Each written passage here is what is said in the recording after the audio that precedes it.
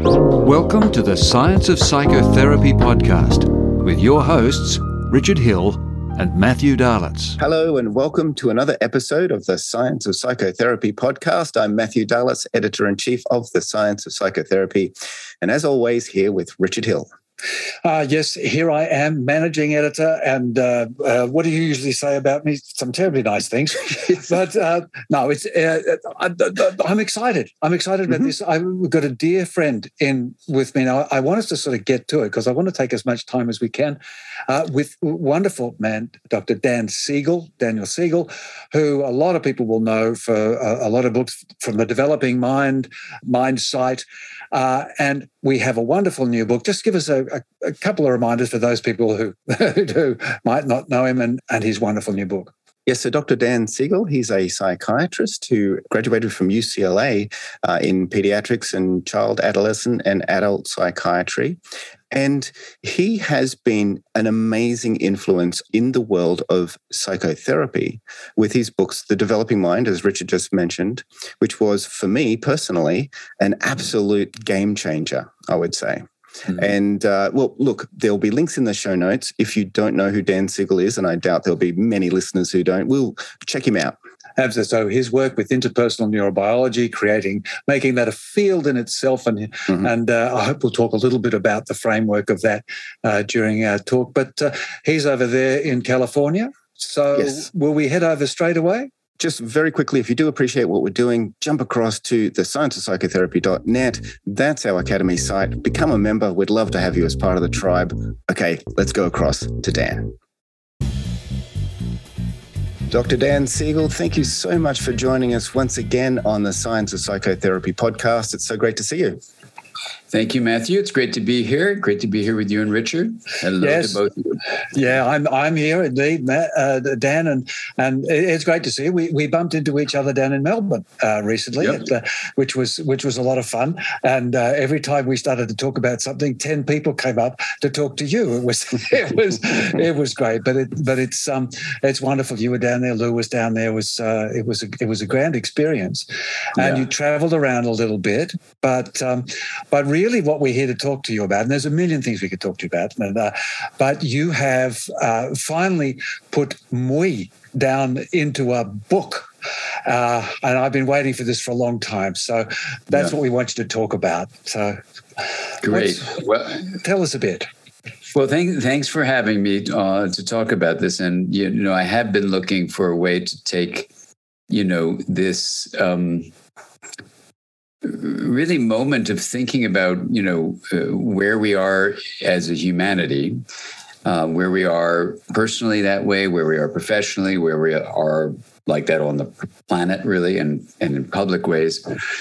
And to think about, what the word me really means and what the word we really means. And, just like a long time ago, I think for many of us, the word mind was equated with brain activity.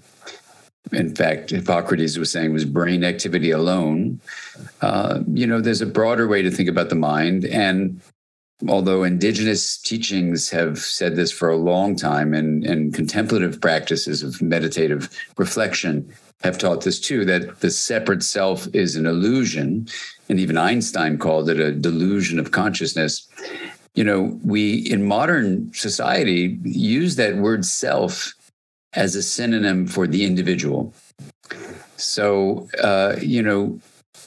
it's not only, possibly wrong, but it's potentially a lethal lie, and a lie we keep on telling ourselves. And, as sadly with the viral pandemic, all the other pandemics are intensifying, racism and social injustice, polarization and misinformation, even digital addictions, loneliness, mental health pandemics at least in the United States, of depression, anxiety, addiction, suicide.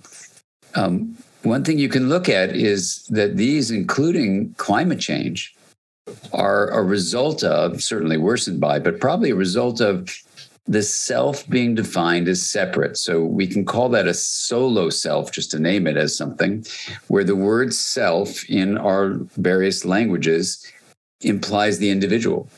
the skin encased body, or bodies like yours, a plural solo self. And so what I, tried to do in exploring this, one time I gave a talk called Me to We, and one of my students came up and she said, you really make me angry. She had more colorful language than that. And I said, yeah, tell me what makes you angry. And she said, your talk is called Me to We. She said, you've taught us so much about knowing our personal history. I said, yes. She goes, that's me. I said, yeah, that's you. She goes, and to feel the body fully with interoception. I said, yeah. She goes, that's me. I said, yeah, that's you. And we went on and on with all things: enjoy the body, take care of the body, sleep the body well, feed the body well, exercise the body. And she said, look at your title. Me to we is a phrase that implies get rid of me and then just build a we. I said, you're right. She goes, is that what you mean? I said, no. She goes, well, say what you mean. I said, well, what I really mean is not only me, but also we. She goes, that is so clunky. It doesn't work. I said, well, if you're going to integrate something, you've got to differentiate and link it and not lose the essence of the differentiation. When you link, that's what integration is. So I guess it would be something like me plus we equals we. And she goes, that's it. And so from that little interaction with a colleague, student, she inspired this word to be born. And then over the, I don't know how long it's been, over 10 years now, since she said that to me, I've introduced it. Some people love it. Some people don't love it. They think it's a weird word. But what's interesting in English, and actually it turns out almost every other language, is we don't have a word to capture, like, how can you be both the within and the between? What's the wholeness of it all? And, the word IntraConnected came out in a related way, where I was at this retreat with some system scientists. We were studying relational fields, and so we went on a retreat for a week. And 3 days of that 7-day retreat was to be alone in a forest. So we were put in different places in the forest to stay by ourselves for 3 days. And then when we came out, we all came around a circle and everyone was saying what their experience was like. So people were saying, oh, I was so interconnected with the trees. I was so interdependent. I was interbeing. I was interlaced. I was interwoven, all these things. And then it was my turn. And, I'm a little bit of a nut for words. So I said, I hear all those words and I resonate with them, but that actually wasn't really the way I would put words to the experience, which I think was similar to what you're saying. But for me, it wasn't that the body of Dan was connected to the trees. So we were the betweenness between the body and the trees. It was, I was the trees and I was the creek and I was the sky and I was the body. It was the whole withinness of it all. So I guess I would say IntraConnected. And they go, yeah, that sounds good. So we went back to the place we were staying where we had our computers and stuff. And I tried to type some notes on what I experienced. Every time I typed IntraConnected, the auto corrector changed it to interconnected. And I said, well, this is weird. Why won't they let me say intraconnected? So it turned out it's not a word.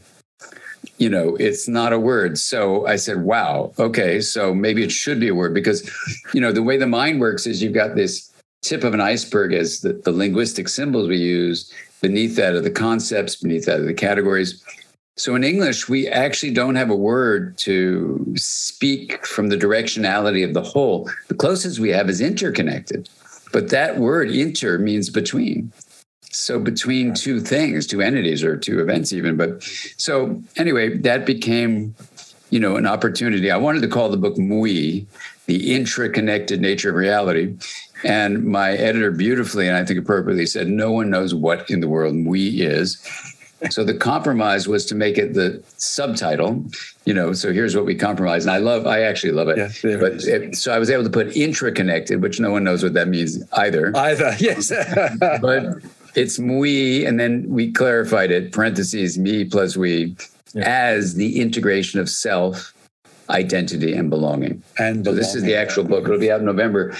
But that's what happened, So that's, you don't want to create a new word unless you need to, because otherwise it's just like there's enough words already.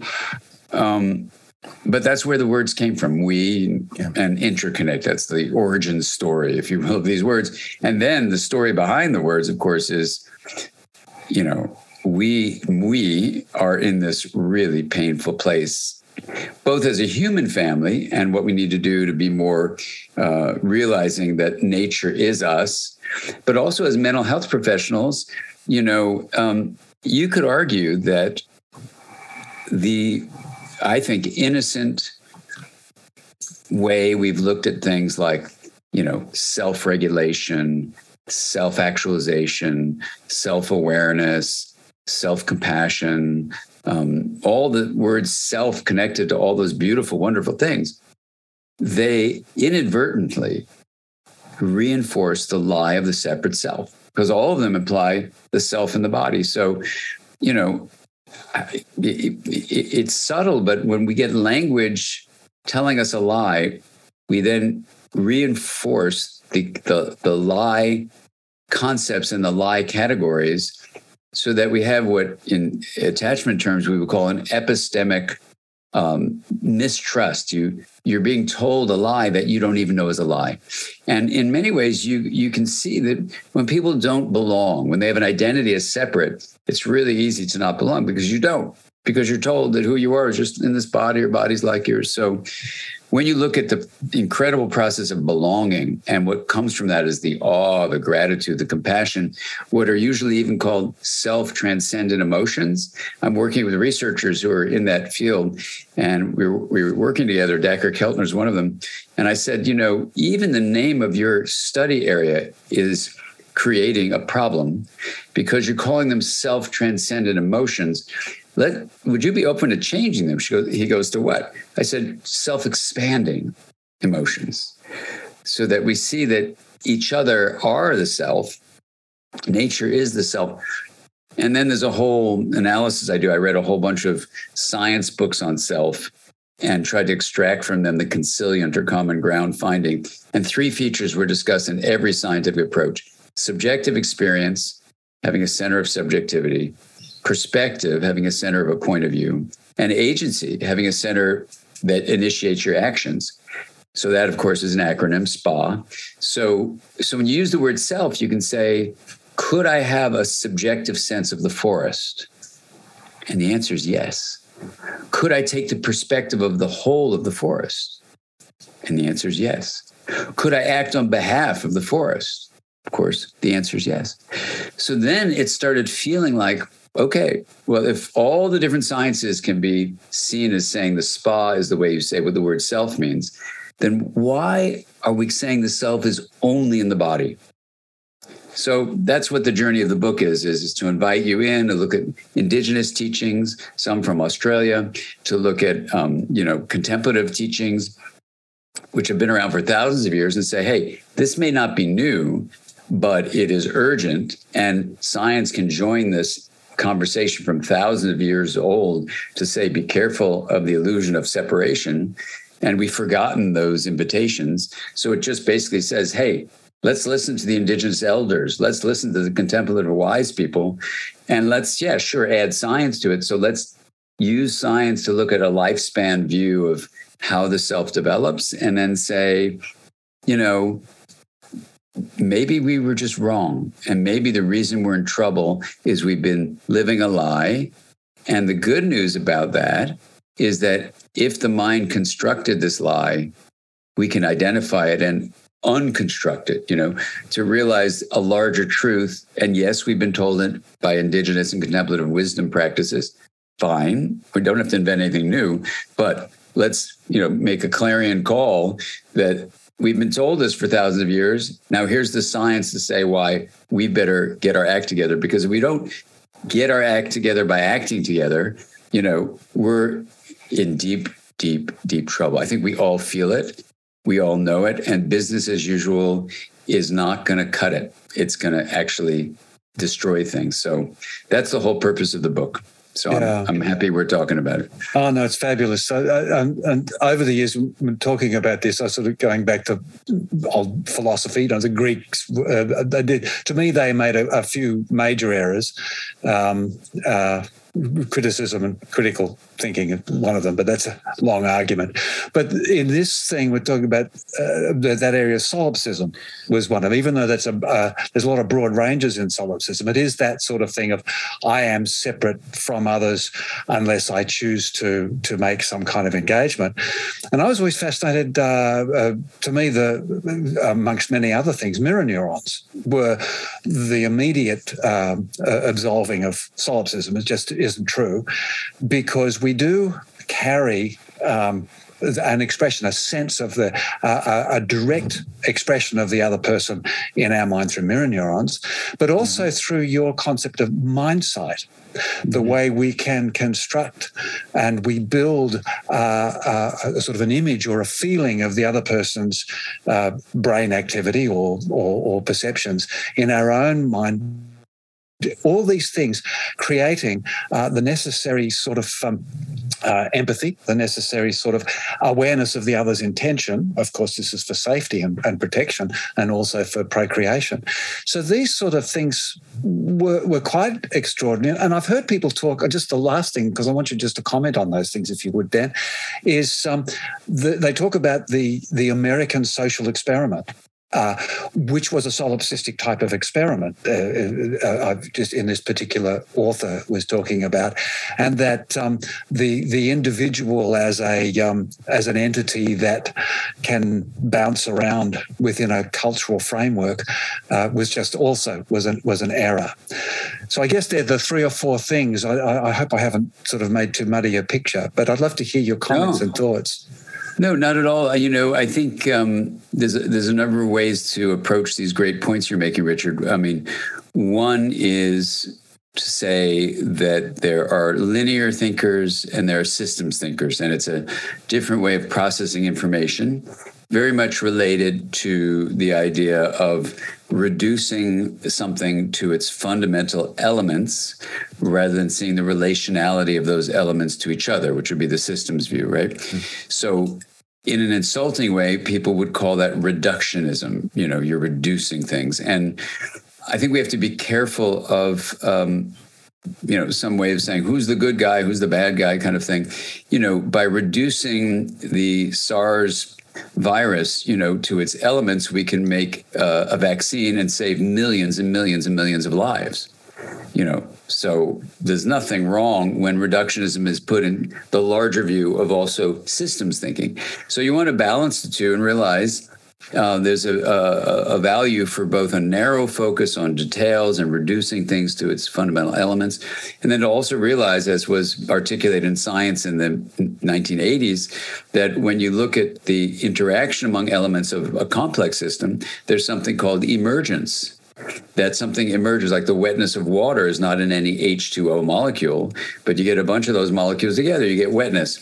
So that synergy, that the idea that the whole is greater than the sum of its parts, is a systems property when you look at the nodes. So I think one way to understand all these things you're saying, Richard, is the human brain has both the narrow focus and the broad focus. And in the narrow focus, it can look at, in a system we talk about nodes, and the nodes, are connected to one another. They're interconnected nodes. And when those nodes are interdependent, meaning the influence is mutual direction, and there's this differentiation of aspects of the nodes, it's called a complex system, which is open, chaos-capable, nonlinear. And in all those features, it adapts and learns. But if you have a brain like we do, that can so narrowly focus on the node and say that the node is the whole entity of identity, a noun-like thing, right? Then what it becomes is, for medicine, the equivalent of cancer. When a cell says, I am not a part of this whole body system, I do my own thing, however I feel like doing it, I grow out of control, I kill the body, right? So we could argue, sadly, that a human mind that sees the self as only in the body is a form of cultural cancer. And, when you see it that way, you go, oh my God, that's pretty serious. Well, yeah, it's serious because these pandemics, each of the ones I mentioned, may actually be caused by that solipsistic view, of individuality being the supreme identity. So, the fight in a way, unfortunately, is even for us in mental health, is to say, whoops, we've spent 100 years trying to focus on self-development, all that stuff. And we got it wrong. Because after all, the mental health of the world is not much better than before our profession existed. So what has happened is people feel less belonging in cultures like the United States, where I live, that are the most individualistic. You have the most mental suffering. Well, that's not, I think, a coincidence. I think that's a direct cause. And the lack of belonging comes from being told the lie that the self is separate. Well, certainly since the mid-20th century, we've nurtured narcissism to the nth degree. And so in practical terms, what you've been writing about, do you see this as a panacea to the narcissistic cultural melee that we've created? Now, when you say the word panacea in the United States, just so we make sure we're using English the same way from Australia, United States, panacea would be an insulting term, saying you're proposing an idealistic approach that is not realistic, and it's just a pie-in-the-sky idealist trying to say something fancy that actually is not useful. Okay, so from an English perspective, it just means an answer, a solution to the problem. Oh, how interesting. So this is a beautiful moment, right? Because I could have gotten very reactive inside of me, fight, flight, freeze, and faint. Said, oh, Matthew is trying to insult me, with this subtle term. It would have been terrible. My God. Yeah, but this is good because this is exactly what we need. Yeah. That even though we both share English, you have British English, I have American English, unless I'm like being oversensitive, if someone wrote an editorial about my book and they said, Dan's book is a panacea, it would be like the biggest insult you could, it would be a stab. And of course, we know in terms of mirror neurons and all that stuff, we know, this is not mirror neurons, but we know that, literally a stab to the body is the same thing as social rejection. So you feel it. Anyway, but so in terms of, do I hope that this is a solution, practical solution with realistic aspects to it? Yes, that's right. Yeah. That's my deepest hope, and the reason, my hope to get the word out about this book is because change happens one relationship at a time. So if you begin your own relationship with the word self, just like we had this clarification about the word panacea, you say, because it's amazing when you do this, what people start going, self doesn't have to be in the body. I go, no, it actually doesn't. They go, oh, that makes me feel really good. And I go, yeah, because you've been living a lie, like I have been living a lie, or being a professional as a liar, So this is where, it's so exciting, this moment, that yes, I do believe that there is a practical solution that goes across all the pandemics, but that's going to require something called pervasive leadership. What that means is that each of us, whatever we're doing, professionally, personally, in our neighborhoods, out in the world, each of us has the potential to make a difference, to make an impact in whatever ways. And then to see in each individual you encounter this incredible potentiality to be a leader. So it's not just reserved to someone who writes a book or someone who's in government or someone who owns a company or something. Sure, we want people who own companies to say, whoops, we've been polluting the world. This is really bad because the world is us. Yes, so for sure. And at the same time, imagine a whole world where people can wake up like from the lie of the separate self. And then in every way that, billions of us would then find a way to live. So it's modern culture. People want me to use the word sometimes Western. And I tried that once when I was teaching with the Dalai Lama. And he, with my 15-year-old son at the time, says to me, don't say Western. It's spread all around the planet. And my son elbows me and he goes, "The Dalai Lama got you," And so I don't forget that. So I will not use the word Western. And to compromise with all the people who said, "Why aren't you owning your privilege as a Western white person that say you're the cause of it?" I said, okay, I'll write a little sentence about this whole interaction with the Dalai Lama. I said, you certainly could say it's Western originated, spreading around the whole planet, as the Dalai Lama makes sure I have to say. So we're going to name that modern. So I have no problem saying it's Western. But that's actually wrong. It's our modern view around the whole planet.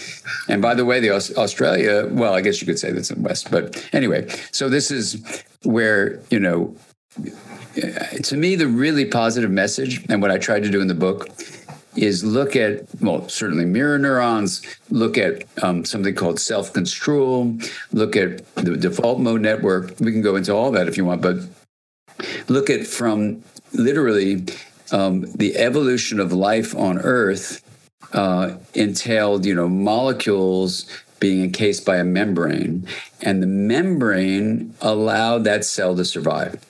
So just as a metaphor, but an actual physiological structure, the membrane that identified the integrity of some unit, in this case a cell, allowed the cell to survive.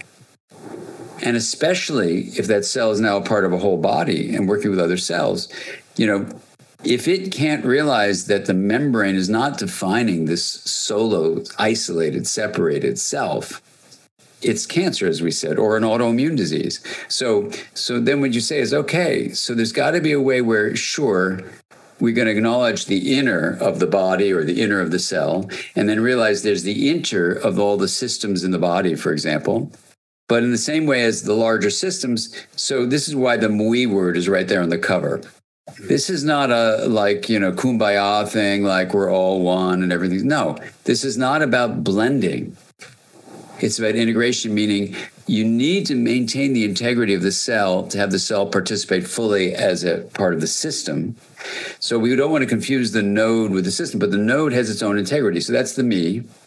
And then the we is the inter part. And when you put it all together, we is the intra-connected whole. And then you get this really interesting shift where, just as my student that said long ago, you don't have to go me to we.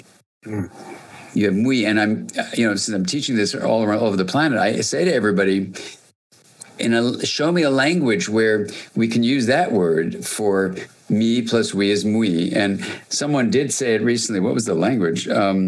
It was Japanese. There was some word about collective me or something, but I couldn't repeat the word, but he wrote it out. But whatever it is, it's not that we have to invent new words, but in English anyway, there is no word. So we want to, around the planet, have a conversation where it's super simple. And my hope is that this book presents the science, and it presents an honoring of indigenous teachings, an honoring of contemplative teachings, doesn't pretend to be saying something new, except that it looks at how the science can join with those ancient teachings of wisdom, and then looks at the fundamental process of integration, of differentiation and linkage, looks at a lifespan perspective on this, looks at the neural networks that construct the experience of separation, and then talks about the kind of methods, and they're in the book actually, of dissolving that experience of separation and widening it out open. So it talks about, the plane of possibility, the wheel of awareness, the notion of Newtonian versus quantum realms of reality. And it really, it gets into all that stuff. So it's like, you got to put on your seatbelt for sure. But, I just did I recorded a course this weekend, and the film crew are not in our field, mental health, but I had to take them on a journey into the plane of possibility. And they were all like, getting really into it. And I said, well, how'd that go? They go, oh my God, that was like great. And they're just like filmmakers.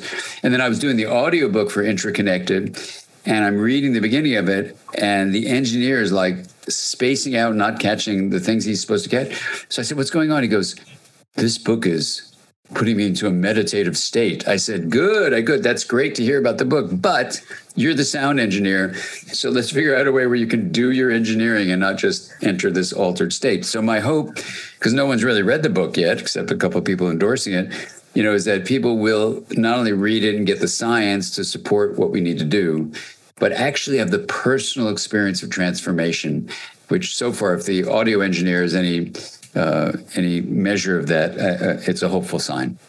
Yeah, there's so many things in there. What's been fired up a lot in this little bit of discussion now is the linguist in me, which was was sort of my first degree, but I went into university after being an actor for 25 years, and I did linguistics because I talked a lot, and as you know, I still do.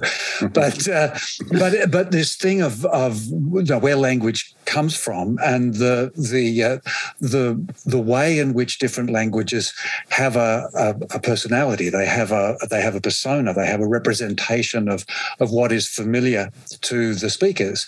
And the fact that we don't have these sorts of words that you're trying to introduce, and you know, as you're saying, there are other examples of this. But into English, we're trying to introduce something that we're not familiar with, and it leads to that other question. And I'm hoping, as people read through the book, that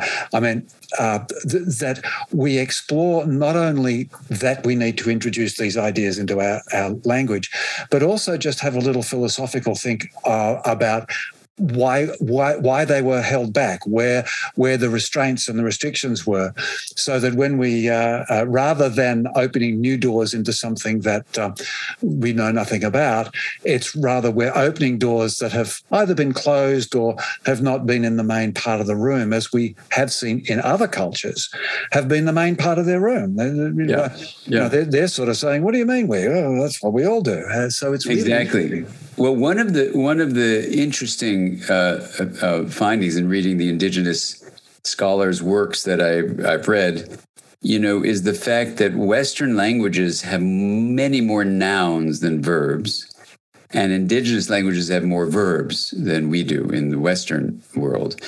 So this is really interesting because, it isn't just that, oh my God, this is how we talk, big deal. It actually is a big deal because you start believing what you say, and then you hear someone else say it, and you believe it, So all these nouns implies basically there's an entity, a thing, like the self is a thing in your body, for example, and you get a sense of certainty as an entity, as a noun. When in fact there's a fluidity as a verb, that things are very dynamic, but filled with uncertainty. And so in the very beginning of the book, you're going to go through that and look at that linguistic thing. And then one of the interesting linguistic things that comes up is the word like. And you say, well, what's the big deal about the word? Well, studies show little kids, 14-month-old kids, will figure out who is like me and who is not like me. And if you are like me, I will like you. Right. See the similarity? If you are similar to me in your taste, in this case, what kind of cereal you like, then I will have a sense of pleasure and feel a belonging with you. That term of like. But notice the same word for similarity and feeling connected to. Yeah. We're alike. So I just found it fascinating to write this book because, the first version of it was kind of this fictional, rhyming, 300-page story about a person named Sam, and you never find out exactly Sam's gender, but you go through Sam's inner life from before conception all the way to the end of Sam's life, and it was a 300-page rhyme. Basically, it wasn't a poem, but it was a rhyming story. And then you see Sam interacting with me, and I was talking to Sam, not really as therapist, but more like just a scientific discussion of what Sam was going throughout the whole lifespan. Anyway, so I turned that one in, and they did not accept that as a book. They said this is not a poetry series. I said, well, it's not really a poem. It's a narrative to help the reader experience it. So I had to translate that 300-page rhyme into a lifespan science thing and then condense its size into very practical sections. And then, in fact, I'll show you what I did because it was like a meditation to even write it. But then what I did is various parts of the reading, you'll go through this experience where you'll go into some deep space, and then you'll see this Gaelic sign for the breath. Cool. Yeah. Right. So it's just an invitation, if you want to, you don't need to pause to just reflect. You could, in the audio, we did a few seconds, but you could just do a meditation right there and just let it sink in, or not. You could forget it and just keep on reading. So it's your choice. But it was fun to put that in, because even in the writing of it, we'll see what people think, but I had the feeling like of something like shifting in me, even as it was being written.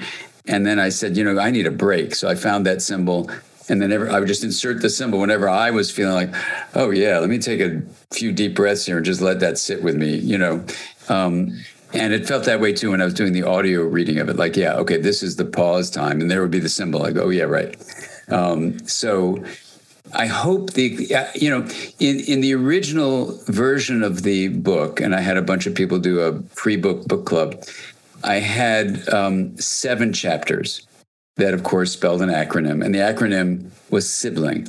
So it was about self, identity, belonging, love, intraconnection. And then the last 2 letters were for the Greek terms noesis, which is basically conceptual knowing, and gnosis, Gnosis, for experiential knowing or experiential wisdom.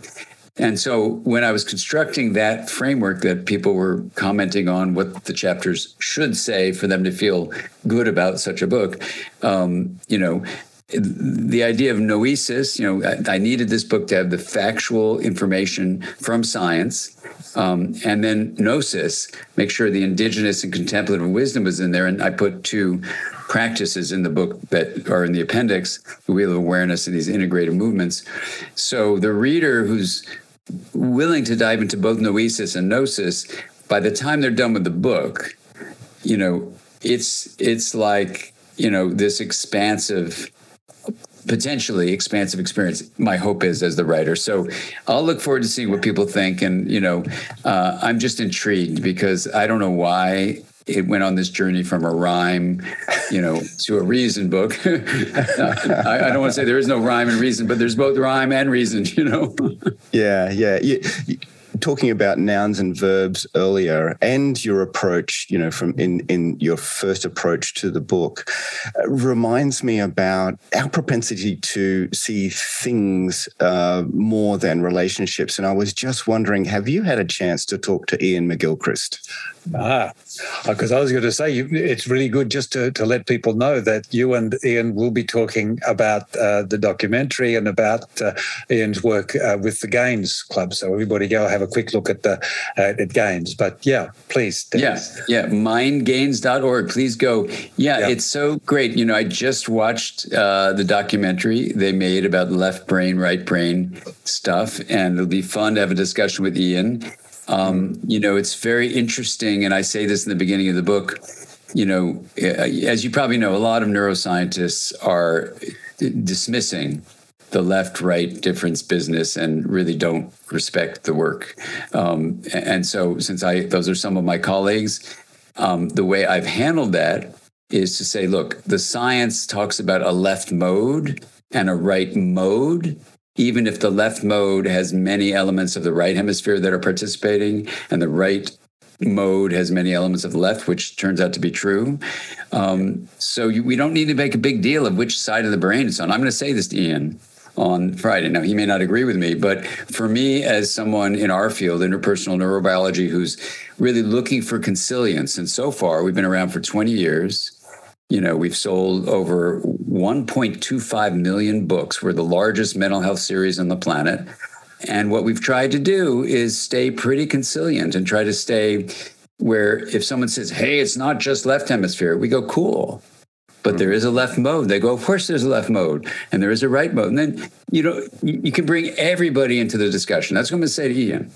So he will probably disagree, I'm sure. But for me, then I would say that everything he says, I would interpret through the phrase left mode. So you don't have to fight with any card-carrying neuroscientists who are really adamant about this. And they're thoughtful, smart people. So when you talk about modes, they say, of course, it's a mode of processing that in science terms, we call it dissociable. That is, they can be separated from each other. So by using the word mode, you're consistent with the rigorous science that's been updated from all the research that Ian, has summarized. And then you're good to go. And then you can say, yeah, there's a left mode that has a narrow focus of attention that reduces things down to its parts and doesn't see the relationality to it. And that's a left mode. Sure. You could also call it a linear mode, and you'd be just as successful.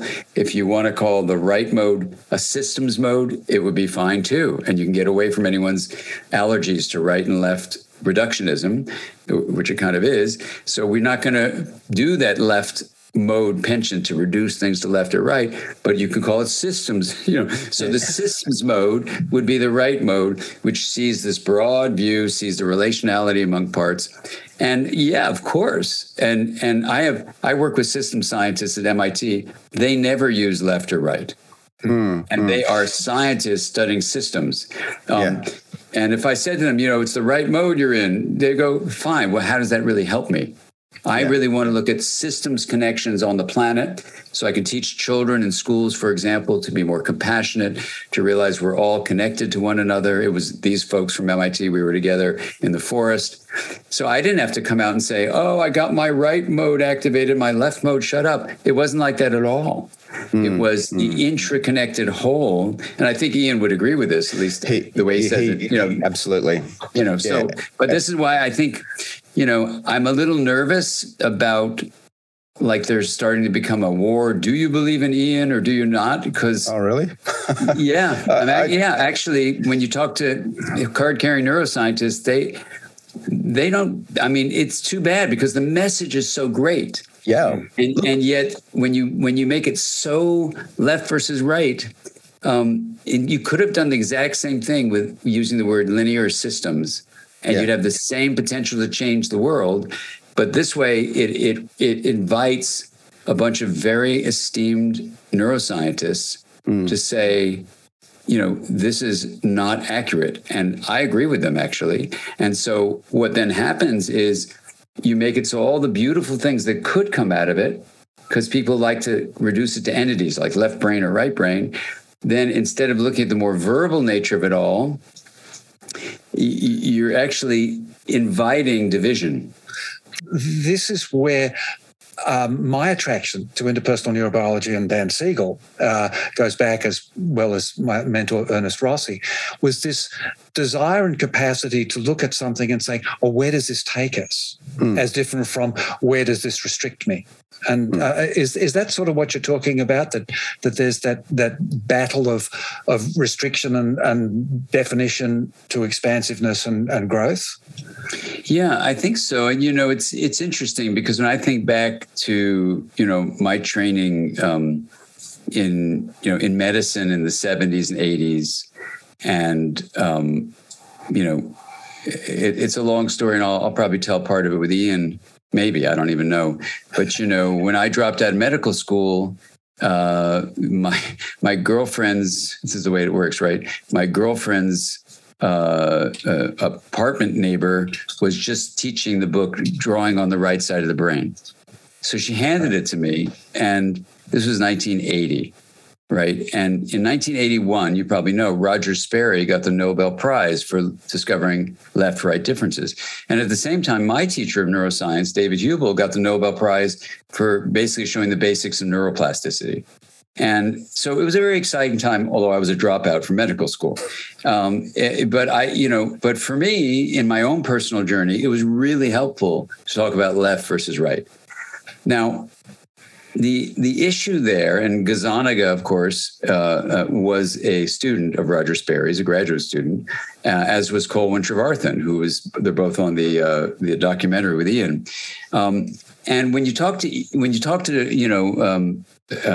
what's his name, Colwyn, it's beautiful to see the way he took this in to looking at musical language and looking at babies developing and things like this. And when you look at Gazzaniga, he and I had this big argument once up on a stage in front of a bunch of psychiatrists, where he was saying the right hemisphere does nothing. So in contrast to to Colwyn, I mean, Gazzaniga was saying, and he even says it, I think, in the film, that the right hemisphere is useless. Well, sitting next to me was Alan, Alan Shore. And he's like elbowing me, going, listen to that. So, of course, I don't have any problem standing up to father figures. So I just got up to the microphone. I said, excuse me. And I started quoting all the research to say that Gazzaniga was wrong. The right hemisphere was really, really, really important in maybe nonverbal ways that his verbal presentation somehow couldn't articulate. It wasn't very comfortable. But in any event, the funniest thing there was all in public, so I can say, is that Gazzaniga came off the stage early, and the person running the thing came up to him with his microphone activated and said, "I've paid you for the full hour. You're not going to leave early." And it was an uncomfortable moment, Oh boy! But the that was a long, long time ago. But the issue is, can we embrace both? And I think Ian McGilchrist beautifully invites us to embrace both.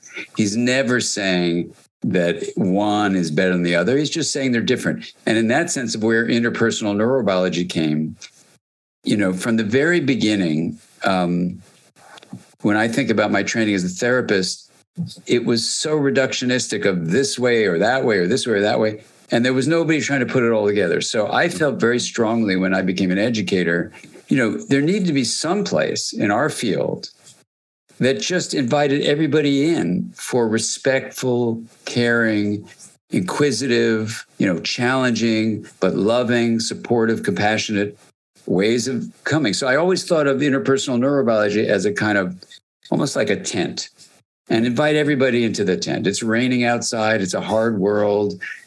And could we have a conversation? So a card-carrying neuroscientist who says, what everyone's been doing, including my hero, Betty Edwards, who wrote Drawing on the Right Side of the Brain, she was too severe about left versus right. I say, okay, then would you be okay if I say Betty Edwards is really talking about drawing on the right mode of seeing? They go, that would be fine. So I go, okay, no problem. Let's use the word mode instead of brain. They go, linguistics. And then they come into the tent. And before, just like we had the panacea issue, we just say, let's relax. Because if there's one reality, which I think there is with many realms, then if we just get it right, rather than setting up, I think the word is polemics, where people are going to fight with each other or something, we don't have to do that. I got unbelievable changes in my life when I did Betty Edwards' book, Drawing on the Right Side of the Brain. If she had called it Drawing on the Right Mode of the Mind, I would have also picked it out if my girlfriend's neighbor was, still selling it to me or giving it to me, So this is why, I guess, for interpersonal neurobiology, Richard, to get to your point, and I hope I don't even know if this is clear sharing all these stories, but I always felt like if you could see how someone's really trying to be honest and really trying to understand things in a disciplined way with an open mind. And as Adam Grant says, think again. That's such a great book. Challenging your own beliefs. I would always do that, maybe because I'm a kind of doubting person. I always doubt myself and even doubt my own doubts. Like my friends are astonished that I've even published one book, let alone a couple of them, because I always doubt myself. I'm doubting. I doubt what I choose for dinner. I have this big doubting thing. So I always felt like, as Adam Grant says, if you could think again about something enough and it had a solidity to it, like going to mode instead of side of the brain, I didn't have to chuck all the amazing direct gnosis I got from Betty Edwards' book. And if these neuroscientists who are really caring, devoted people, they're not bozos, they're really caring, devoted, smart people, are saying, don't do this big left brain, right brain thing, I go, switch it to mode. And they go, fine. Of course, they're dissociable modes. It's like, okay, this is it. Then I don't want to say it's easy, because it's not always so easy. Maybe simple, but it's not easy. So then what you do is you really understand every discipline's kind of way of thinking. And then what you do is you try to word it. This is why the words become so important, in a way that invites everybody into the tent. That says, you've got something really important to share. Let's see what your languaging is. So if you guys are an Australian, use the word panacea. I'm an American. That's an insult. Instead of just going, wow, they were so insulting to me. No, I said, what do you really mean by that? Yeah. And when you start saying to people, what do you really mean by it?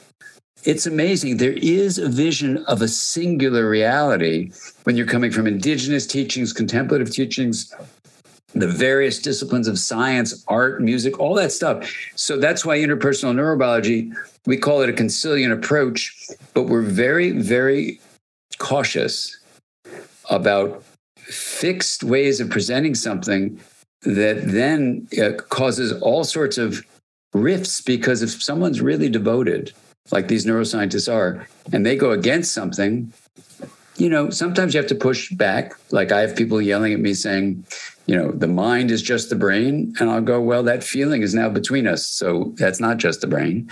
If feelings are what the mind is about, sure, your brain isn't part of it, but it's not just encased by your skull. So that's been a bit of a pushback, but it's led over these 30 years to actually people relaxing into it. So they say, yeah, of course, the mind is not just the brain now. Back then, you had to figure out what is worth the push. So anyway, that's my long-winded answer about interpersonal neurobiology. No, it's a beautiful, beautiful answer, and covers, again, like always, so much wonderful ground.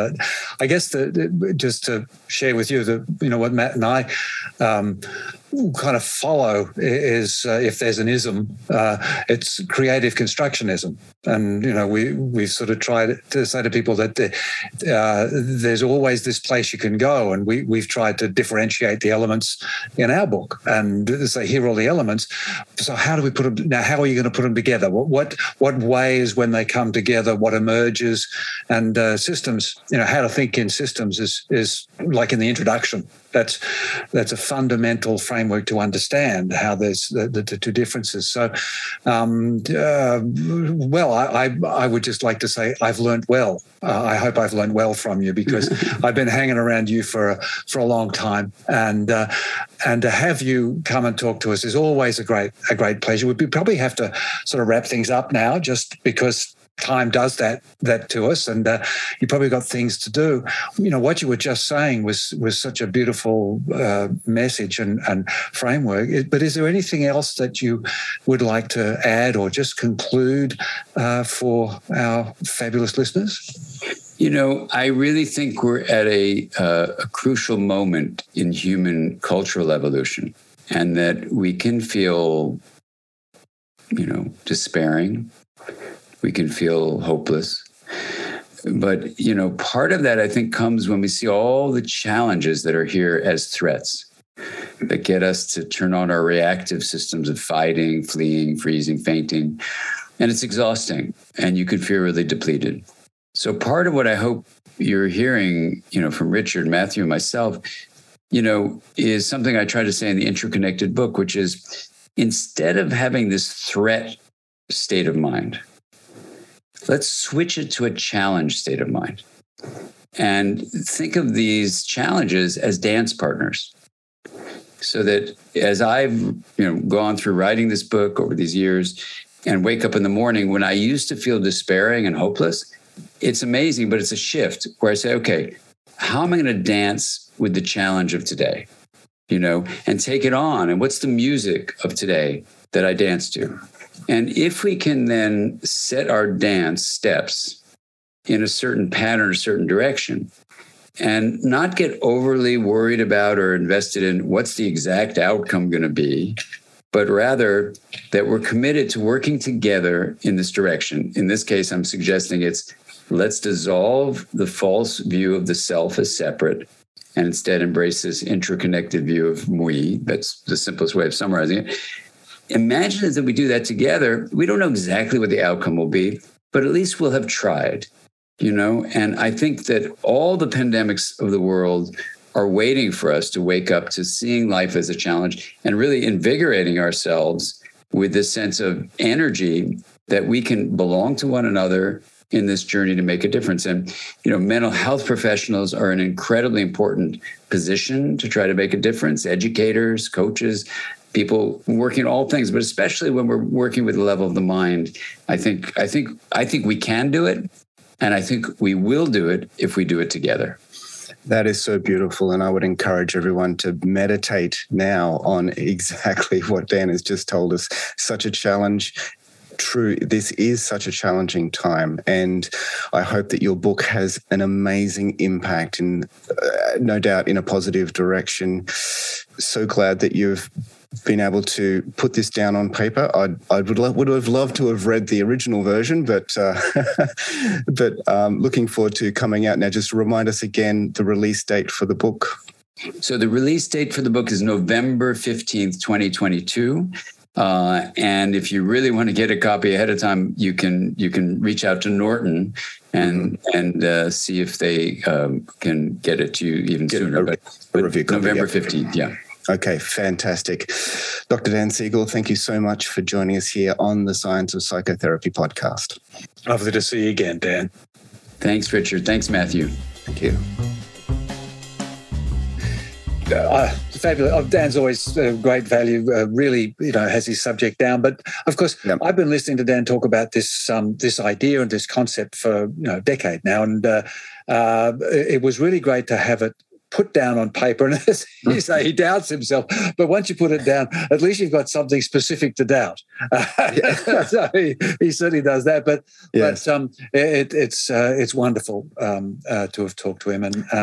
And we had a pretty long talk, so I guess we kind of got to go. Yeah. So once again, all the details in the show notes. Check out Dan's new book. And there's a conversation with Dan Siegel and Ian McGilchrist coming up very soon, within a couple of days of us releasing this podcast. So check that out in the show notes as well. So thanks, everybody, and we'll see you next time. Okay, bye for now. Thanks for listening to the Science of Psychotherapy podcast. For more great science, go to thescienceofpsychotherapy.com.